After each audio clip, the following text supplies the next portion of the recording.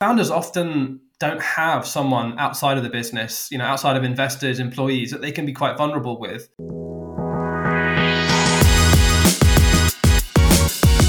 Welcome back to 40-Minute Mentor, the podcast on a mission to raise aspirations and inspire the next generation of category-defining founders. From purpose-led entrepreneurs to Olympic champions, you'll learn firsthand from today's successful leaders on what it takes to be brilliant, all in just 40 minutes. In the final episode of our Career Spotlight, we're taking a look at an increasingly popular role in the startup world, the advisory role. Over the past 12 months, we've seen more and more startup operators take on advisory roles and have placed a number into our clients. And it's really had a meaningful impact for founders. Although becoming a popular move, there isn't a lot of information available when it comes to how to move into an advisory role, how to find opportunities, or how to position and price yourself.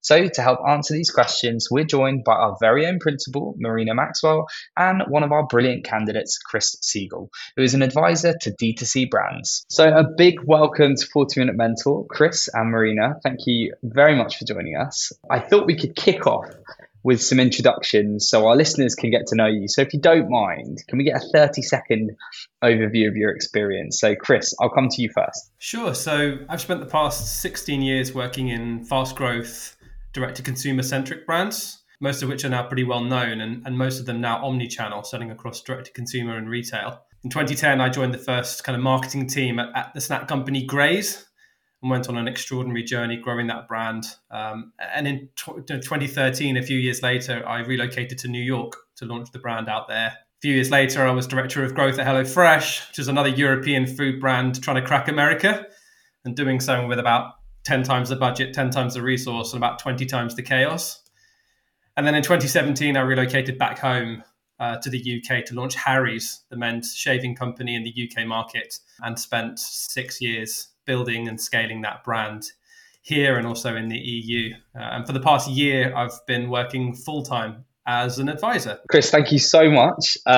Absolutely love your CV, and I have consumed many a Graze snack bar over the years. So this is very exciting for me.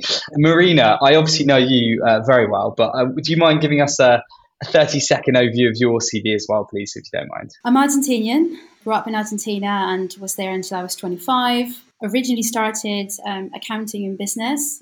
Started my career in finance, actually working for a large corporate.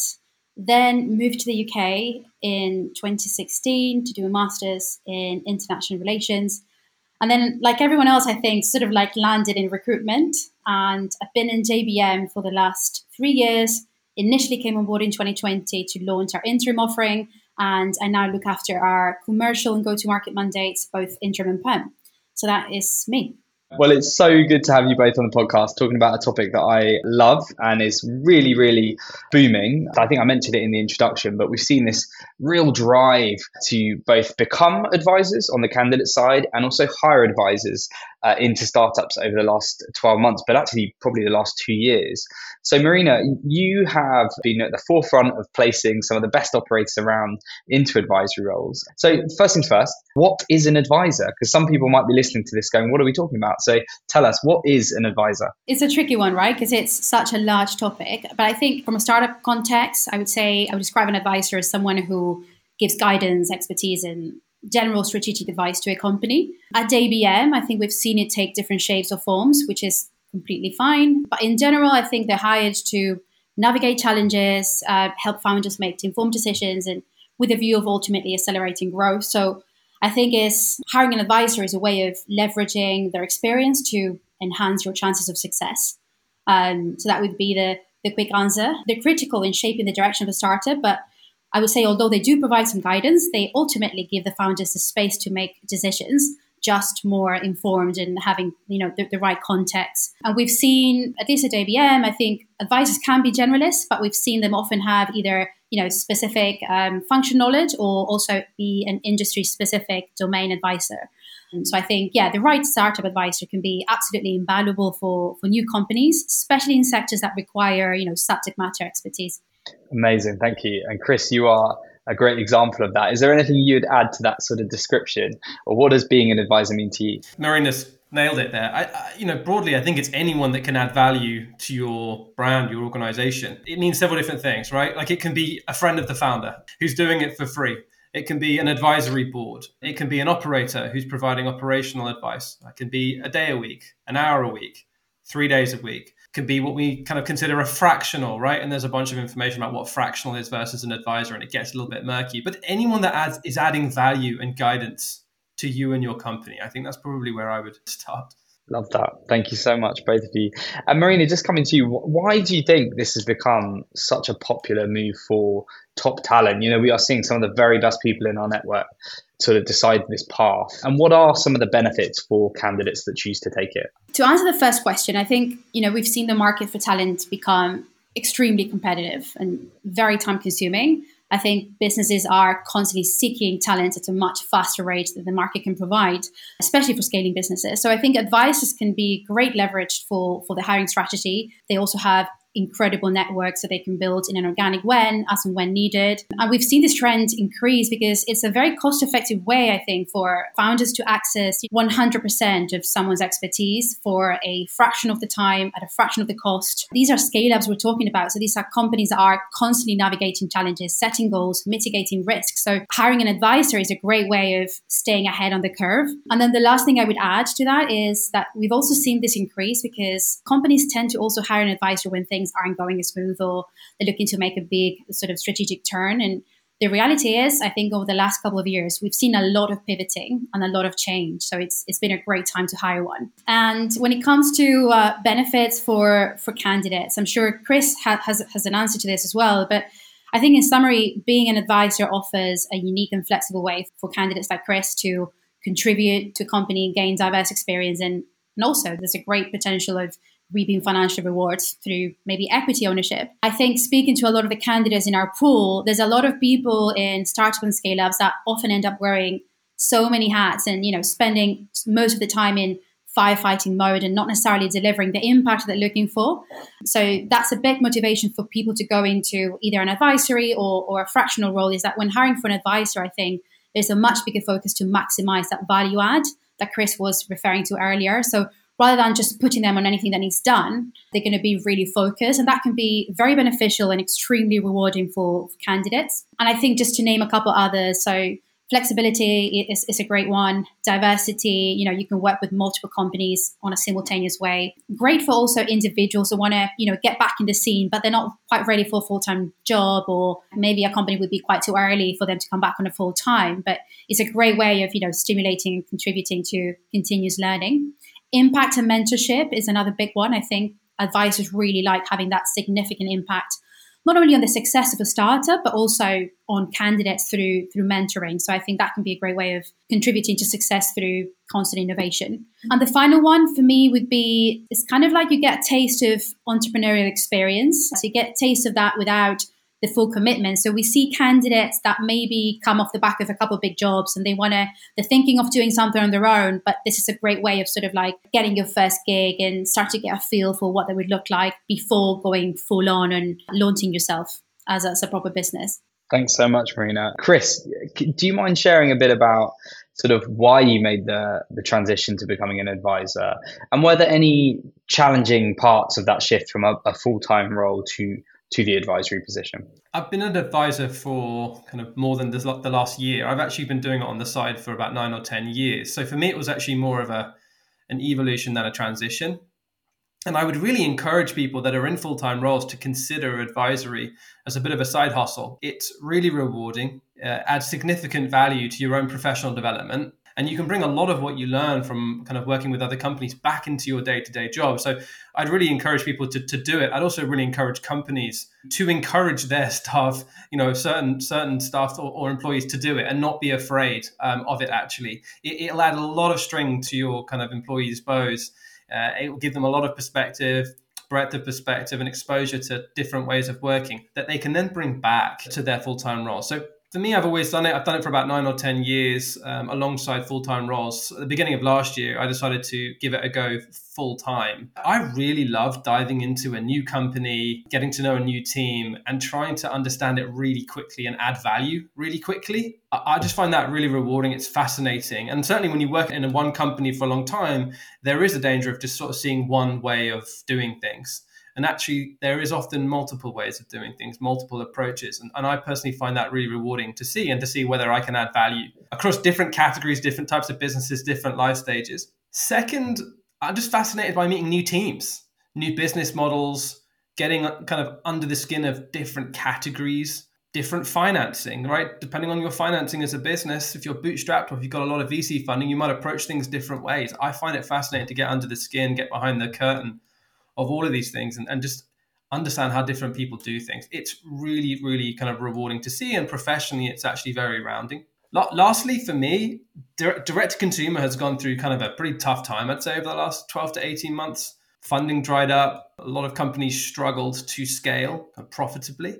Actually, somewhat selfishly, I was keen to get behind the curtain of as many brands in as many categories as I could to try and understand who's winning, who's losing, what are the facets of a company that's doing well in this environment, that's doing badly, seeing more challenge.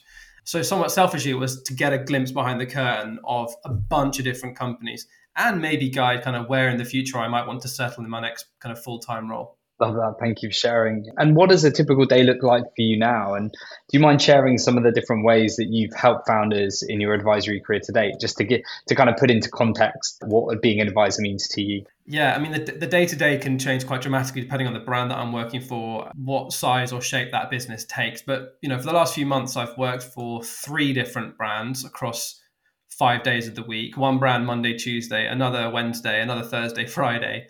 The first brand being Hampshire-based, the second being London-based, and the third being Wiltshire-based. So at times I've felt a little bit like a traveling salesman, right? I'm doing a lot of driving. I've got my shirt hanging up in the back of the car. I'm quickly getting changed in the car park, right? Like it's quite different to kind of rocking up to the Harry's office in Covent Garden every day, which I did for 5 days a week. Typically, the kind of assignments start with a massive data dump of information and a review of the deliverables, right? And then you sort of just work your way through those deliverables in a priority order, right? Sort of kind of high level, how your day-to-day looks. So it might be one day you're coaching someone, it might be the next day you're spending more of your time with the founder, or you're deep diving into the business model, or you're deep diving into, say, the marketing mix and focusing on that particular part of the agreed deliverable. Over the past 12 months, gosh, I've done all sorts of things. I've helped teams to build kind of models to understand their direct-to-consumer unit economics and the efficiency of their marketing spend, and then sitting back and going, what does this mean for us long-term? I've advised on org design, hiring, restructures, evolved ways of working, so more kind of team-based. I have introduced founders and teams to sort of best-in-class digital marketing agencies, recruiting agencies, creative agencies. Help brands expand their marketing mix. Often brands they start on Google and Meta and they stay there. And then they go, goodness, we should probably diversify our mix. So I've helped teams really think about how to broaden out the mix. Coaching, often there's a lot of coaching, individual team members. As Marina said, they often want to hire someone kind of experienced, at kind of a high level of experience, but they can't afford it. So bringing someone in like myself, I'm able to kind of upskill the team to a kind of slightly higher level without them having to have kind of pay for someone like me full time, which is often out of the realms of possibility for some brands. And then lastly, just, for some brands that are slightly smaller, getting my hands dirty, dialing the clock back 10 years in my career and jumping on, Facebook advertising, Google advertising, developing creatives, right? Stuff that I wasn't definitely not doing when I was running direct to consumer at Harry's, but actually keeps your hand in the game, keeps you kind of warm and keeps you relevant. And so actually, I'd really encourage advisors, don't shy away from getting hands-on, because actually operational help is often what a lot of these companies want and need in addition to the strategic.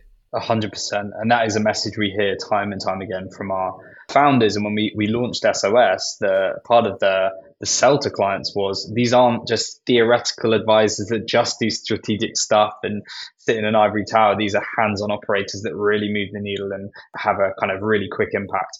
And what you've described there just shows the amazing variety that's on offer as an advisor. That is one of the big reasons why I think it's so appealing to so many people. So thank you for sharing. For founders who are thinking of bringing an advisor in, but also an advisor, you often find that you are a shoulder for founders. And this is a really important one. It's often not in the kind of explicit deliverable that you're asked to be kind of be brought in on. But founders often don't have someone outside of the business, outside of investors, employees, that they can be quite vulnerable with, share honest concerns and thought partner with. You often find, as an advisor, you are that shoulder for a founder or a CEO that they just perhaps don't have elsewhere. And that's something that I would just say is worth thinking through if you are an advisor and also if you're a founder. Great advice. Marina, what advice do you have for anyone that's listening to this that wants to move into advisory in 2024? The first thing is to really identify, what's the overlap between what you're good at and what you want to be doing. Essentially, what problems you want to be solving, because it then becomes a lot more easier to know, okay, who might benefit from me solving this problem? And you can be a lot more targeted with your approach. And I know this sounds a lot more simple than it actually is, but I think getting this right is not a simple task, especially for candidates that have maybe 20 plus years of experience. Are you a subject matter expert, or do you see yourself more as a functional advisor? What makes you really unique? Identifying that is a first step. And then work on your story. I think I see candidates all the time having great experience, great CVs, but they miss one important thing, like a value proposition that they can communicate well. So I think a couple of points on this. First, there's nothing wrong with being a generalist. In fact, I truly believe that innovation comes from the intersection of different things and fields. But when you hire an advisor, I think I've seen a lot of clients try to solve for something a bit more specific, or a problem, or something that's generally keeping them up at night. And I think the problem that I see is that a lot of excellent candidates overestimate how obvious the skill set is. And they overestimate that, every client is going to know exactly when the skill set is going to add value, which unfortunately isn't normally the case. That's one important thing. Another piece of advice would be to don't underestimate the power of your network, or just how small a gig may be. Like, you never know where it's going to lead to. Like, speak to leaders you worked with, investors that you know are a great way in. And also work on your personal brand. Like, I cannot stress this enough. And obviously this takes a lot of work. But the reality is that if people aren't aware of you or your work, or that you're even remotely interested in doing advisory work, then they're not really going to contact you. So I think it takes to be really humble to nail this one. And also in personal brand, make sure that your profile is always updated, on point, like first impressions last. Update your LinkedIn profile regularly. I know it's pretty obvious, but it's a lot of times it goes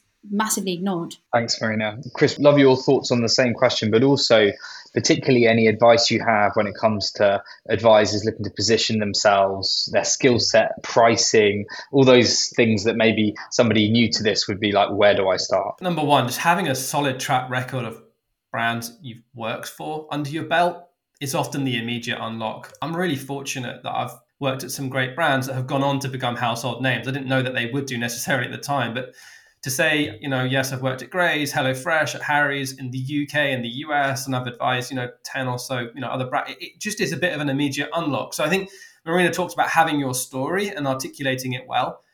100%. Like, you can have great experience, but not talk to it or articulate that well. That's important.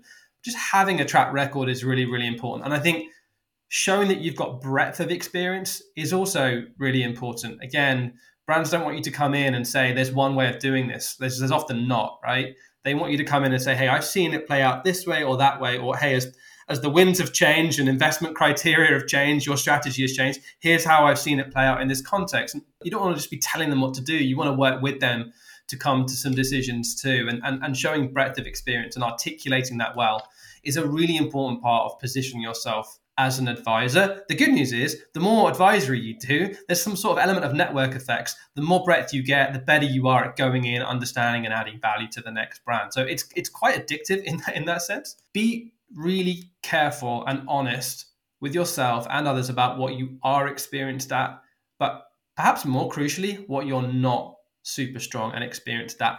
Do not go in and pretend to be an expert on absolutely everything. They will respect you and value you more if you say, here is where I can add real value up front, and here's actually where I'm going to point you in another direction, or try and find someone in the network that might be able to help you. Category-specific experience doesn't matter. Right? Like, I've worked in categories that I have no concept of before going in. I'm not a target customer.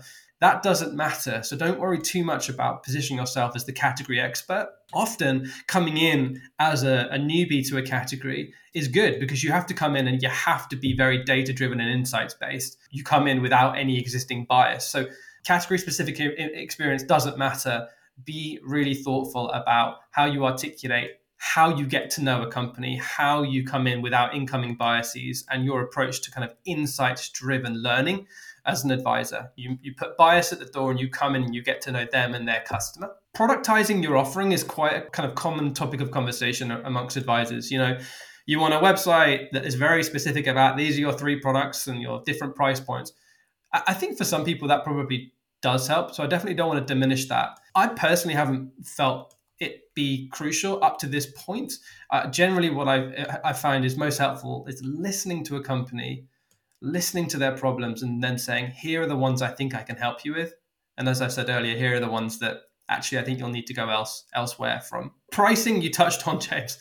Pricing is an interesting one. I mean, the kind of like straightforward answer is basically it's whatever the market's willing to pay, in the same way that's the case for full-time roles. There's more that goes into it, right? How much do you or don't you want the work? How busy are you or aren't you? Clearly, you can go and you can get benchmarks from recruiters or online to sort of figure out what the day rate is for someone of your experience and your particular spike of experience. If someone wants a mathematical approach, you know, a really basic way is to take your full-time salary that you were getting paid or are getting paid, divide it by 230, and then multiply it by 1.2 or 1.3 or 1.4 to get roughly where your day rate should sit. That's the mathematical approach. Clearly, there's a bunch of other considerations that will go into it. If you're just starting out, you know, you might want to be more generous in the amount that you charge just to get some experience under your belt. Yeah, 100%. Thank you for sharing that, Chris. JBM, of course, are always happy to have a call when it comes to anyone starting their journey on this. But there's also such a growing network of advisors out there. I've always found the tech ecosystem a very generous one, and one where people in your network will take calls and will give you advice. But obviously, we're hoping lots of people will listen to this and find this as a great source of inspiration and insight. Chris, this may be a leading question given our day jobs, but I've got to ask, how have you found working with a headhunter help you as an advisor? What's been your experience and how useful is it as you kind of embark upon this new journey as an advisor? It can be really helpful, for sure. I mean, my personal experience is actually most of my advisory work to date has come from my network. I will say, like, I really encourage anyone who's interested in advisory, build your network, have conversations, meet people, add value where you can without necessarily considering yourself an official advisor, right? Just have that mindset and build that network. Clearly, really important. That said, you know, it can definitely help to work with a headhunter. Increasingly, headhunting firms like JBM are setting themselves up to place advisors and fractionals. And clearly, you know, you guys are plugged into the ecosystem. You've gained trust with a lot of brands. And so your recommendations on people can carry a lot of weight and cut out some of the back and forth that you might have if you're new to a brand and it's not someone that's in, you know, a brand or company that's in your network. The other thing is that headhunters can often provide insights into the company culture that the company themselves aren't necessarily willing to tell you themselves, which is actually really crucial as an advisor. You need to go in and sure, when you're onboarding as an advisor, there's a bunch of onboarding information and decks and spreadsheets, etc. But actually the ways of working and how things are done, often it's unsaid. And your ability to be successful as an advisor is to understand that as much as the stuff that's written down. A headhunter can really help you when going into a firm because they can kind of give you some of that texture before you go in. Lastly, clearly, headhunting firms are often looking to position full-time roles. But the secret weapon, I think, in this current climate is to say, look, we'll work with you on that. But in the interim, listen, there's an advisor or a kind of an interim person that can come in and it takes the pressure off finding that full-time person. And you can then be much more considered in making sure that that hire is right, whilst also providing that company with some short-term, immediate help. So yeah, listen, I think it can be incredibly helpful. Thank you. And to that last point, it's so interesting to see how many advisory people that we've placed into roles have ended up going perm in that organization. And that maybe wasn't their original intention, but they've had such a good experience from both sides. They've actually maybe decided, this is the place I want to be long term. So again, I think there's huge benefit on both sides to being an advisor, and it does open lots of different doors. As a founder, I know firsthand how invaluable high quality advisors can be. JVM have hired for ourselves many over the years, whether it's for people related projects, whether it's to do with shaping new propositions or business development. So I've benefited tons from it myself, but would love to hear your thoughts, Marina, given that you work with founders all the time on these particular hires. What are the main benefits to them? Because we're going to have founders listening to this who may have their attention sort of grabbed by the conversation, but still need a bit of convincing. So, yeah, what are the benefits of having advisors? One of the hardest things is to know when to also hire an advisor. And I think as a business goes from startup to scale up, as a founder, you may not notice the growth until, you take a step back and you're like, operational needs have changed and the team is bigger and our revenues are bigger. But then as your business kind of goes into the next stage, it can be really hard to determine what's next. And that's when having a sounding board and that shoulder that Chris was talking about earlier can be really beneficial. And also for the founder, helps relieve a lot of pressure. That's one thing. I think for me, an advisor's value largely comes from managing behavior well, helping a founder set the direction and, stay the course. I think interventions in times of panic are naturally very valuable, but even outside of, I think, turbulent times, founders can unknowingly make a lot of emotional mistakes that can hurt their businesses. And unfortunately, it's not always obvious because they don't always have the tools to notice or the reporting yet. And as a founder, you'll be 100% constantly navigating the unexpected, like you, James. And it's very easy to lose sight of what you don't know when you're in firefighter mode like 90% of the time. So advisors can provide invaluable experience at a time where, there's still a lot of uncertainty ahead, full-time resource isn't yet needed. And the company's just trying to, work out what's the best way of moving forward, where the gaps are.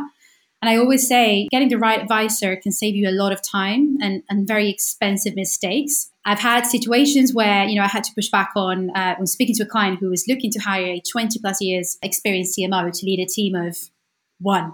Like, how are you going to get that person to be engaged? Hiring experienced talent and hiring the best of the best is just the beginning, but then you need to keep them engaged. And I think hiring them as an advisor first is a great way of doing exactly that, because what you need to hire when you've raised a seed round doesn't need to be, in fact, probably won't be the same as the person that you need when you've scaled 5 times and are in a Series C. So that's just like to provide a bit of context. If you want some kind of benefits, a bit more like clear, I would say strategic direction, execution, directional change. I think there's a lot of pivoting, making changes to products and services, launching new products. And also it can be very discrete engagements like, we've seen someone hire a specific fundraising advisor because founders don't know everything of everything. That's perfectly fine. So I think fundraising has been a very clear one for us. And also another one has been managing the relationships between them and their investors, which often bring a lot of pressure. There's no right answers for this. I think there's a lot of benefits, but you need to really take a humble approach and realize that you need help with, but don't wait until it's too late. Great advice. And I think that's one of the beauties of hiring advisors is you can ramp it up and down. You don't need it all the time, but you can use advisors in different ways. And we've seen it as you've described some of the examples, but people that are using them, I think are using them to great effect and actually can really make the boat go faster in earlier days. I've seen a lot of great founders who are first-time founders leverage exceptional leaders who they'd never be able to afford full-time, but bring them in at a really pivotal point of the journey to help turbocharge sales or to help land a massive fundraising deal that they probably wouldn't have got had they not got that advisor, that gravitas, that experience alongside them. So it doesn't have to be, later stage, it can be earlier stage as well. And I just think there's so much opportunity there. So I do hope any founders listening to this will start to, if they've never used advice before, they'll definitely start to give it some consideration because it really can help. I think that one of the main feedbacks that we get from founders is how they're able to, on your point, make budgets, stretch further, gain a lot of credible advices that adds ultimate credibility to their business. So I think you're able to tap into a pool of problem solvers that want to stay in the scene. That's immensely powerful and it can be so affordable. And I think that's, and the last thing is having experienced talent coaching a younger team, which is what Chris was referring earlier. I think it can be a great way of like, especially transitioning that time where you're kind of still in planning mode, you quite not know what the strategy is going to be. So that it doesn't make sense to hire for something that you don't know what's coming. So isn't that sort of transition mode that an advisor can be really powerful. Chris, let's say there are founders listening to this that are sold.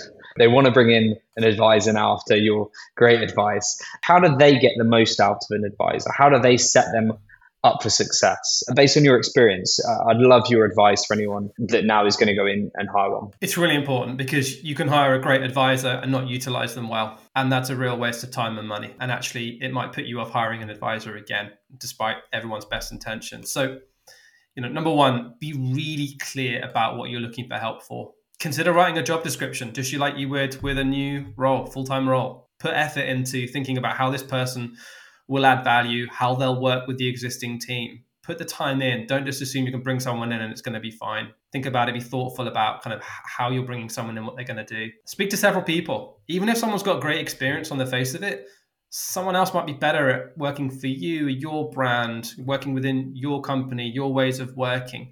So don't just settle for someone because they've got, a really flashy company on the CV. They need to be able to work within the context of your company. This is consistently talked about in the kind of advisory cohorts as absolutely critical. Absolutely make sure you have an incredibly clear outline of the deliverables. What exactly is going to be produced and by when?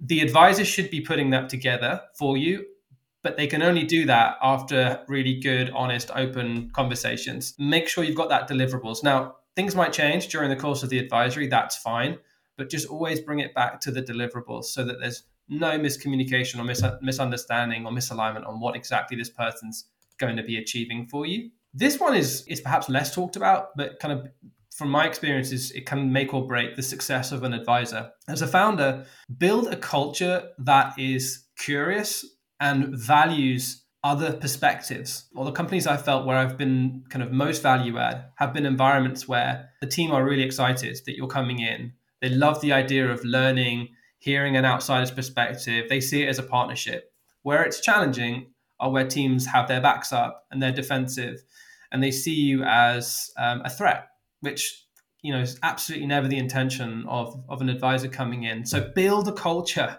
that values advisory, that values alternative perspectives, and so that your team see it as their own learning and development working with an advisor. It is absolutely crucial. Help make the advisor feel part of the company. Right? When you're an advisor, you're often sat remotely or you might be sat in the office, but you aren't necessarily automatically invited into the kind of workings of the company, into the culture. Well, as an advisor, part of your ability to add value is understanding the culture, understanding the stakeholders, how decisions get made. Bring this person into your business, make them feel part of something for that period of time. Don't just treat them as someone that's billing you on a kind of hourly or daily rate. And then lastly, be really honest and open. Don't, as a founder, you're so used to going into kind of PR and spin mode, right? Telling the most optimistic picture about everything and how you're going to grow and how everything's going great, right? Actually, an advisor is coming in to help you solve real problems. Don't cover up anything if you want their help on something. So the more honest and open you can be, these are not sound bites for a piece of press. This is about helping someone to help you add value to your business. Fantastic advice, Chris. Thank you very much. This has been a really enjoyable chat. I've learned lots already, and I know our listeners will too.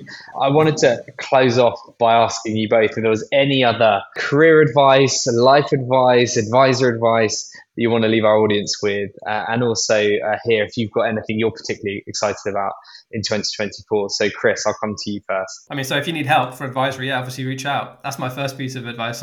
On a more serious note, on the topic of advisory, I'd really encourage people, like I said earlier, to do some advisory in whatever form that takes. See if it's something that you like. See where you can add value. Hone the pitch, hone the articulation of what you're good at and what you're not good at. Build up your own confidence. A lot of it's about confidence and build up your momentum and your network, right? So give it a go. If you're working in a full-time role, offer free 30-minute blocks to early stage companies, right? Where the stakes are a bit lower, right? You're not charging them, but you're building up this sense of understanding someone else's world, seeing if you can kind of understand it, analyze it, and then add value, and then get some feedback at the end as to how well you did, and check in 6 months down the line. Did the advice you give mean anything? Did it add any value? Did revenues grow? Did profitability grow, etc.? So I'd really encourage people to do it, but I'd also be really open about it's not this sort of nirvana state world where advisory is the perfect place. There's a lot of challenge in advisory, and some of the things that you will benefit from and appreciate in a full-time role you'll really miss when you're working in an advisor, right? Last year's been really tough for lots of e-com direct-to-consumer brands. Things look like they might be stabilizing. The best brands are going to be coming through even more strongly, actually. So I think actually the last 12 months has been a good shaking out of kind of good and less stable businesses. But, this year is going to be fascinating. There's going to be, I believe, 4 billion people are going to be casting votes across 60 different countries. There is so much going on in the world that sometimes we lose sight of the bigger picture when we're working in, direct to consumer or advisory. Look outside of this world, look more broadly at what's going on. There's a bigger picture. This is a huge year for democracy, and actually sometimes those are the things that matter more. Great place to end it there, Chris. Thank you so much. And Marina, finally, we'll come to you. Anything you're particularly excited about, or any final piece of advice you want to leave our listeners with? I think something that came to mind was imposter syndrome. I think that can be something that puts off a lot of people. Ultimately, you are paid more than maybe a lot of people in the business that work full time, and you're the person that knows the least about the business and the product. So naturally, you can have imposter syndrome. Get used to and trying to get comfortable with that, especially at the beginning. And I think the more, like Chris was saying, the more you hone your pitch, the more you know what you're good at, then naturally the confidence will come and you get used to that. But I don't think having imposter syndrome is a sign that you shouldn't be there. It's just, it comes with the job. I would say that is one important thing. And really excited about 2024. I think I agree last year was tricky, although I think speaking from a personal perspective, I think it was a really exciting year for me moving into this kind of wider go-to-market role in a year where I think go-to-market took a front seat in a lot of aspects, actually marketing, customer success, sales, things that everyone was thinking about. So really excited to see what 2024 brings. And yeah, for all of our listeners, if anybody wants to reach out for a quick 5 minutes, we're always here and our door is always open. Even if we cannot necessarily help you at a specific point in time, perhaps we can direct you to someone that can. Don't hesitate to reach out. Thank you, Marina. I echo that completely. And I just want to say a massive thank you for coming on, sharing your expertise and experience. This is not the first or last conversation around this topic, which I think is only going to become more and more popular. So thank you again. Pleasure. Nice to talk. Thanks, James, for having us.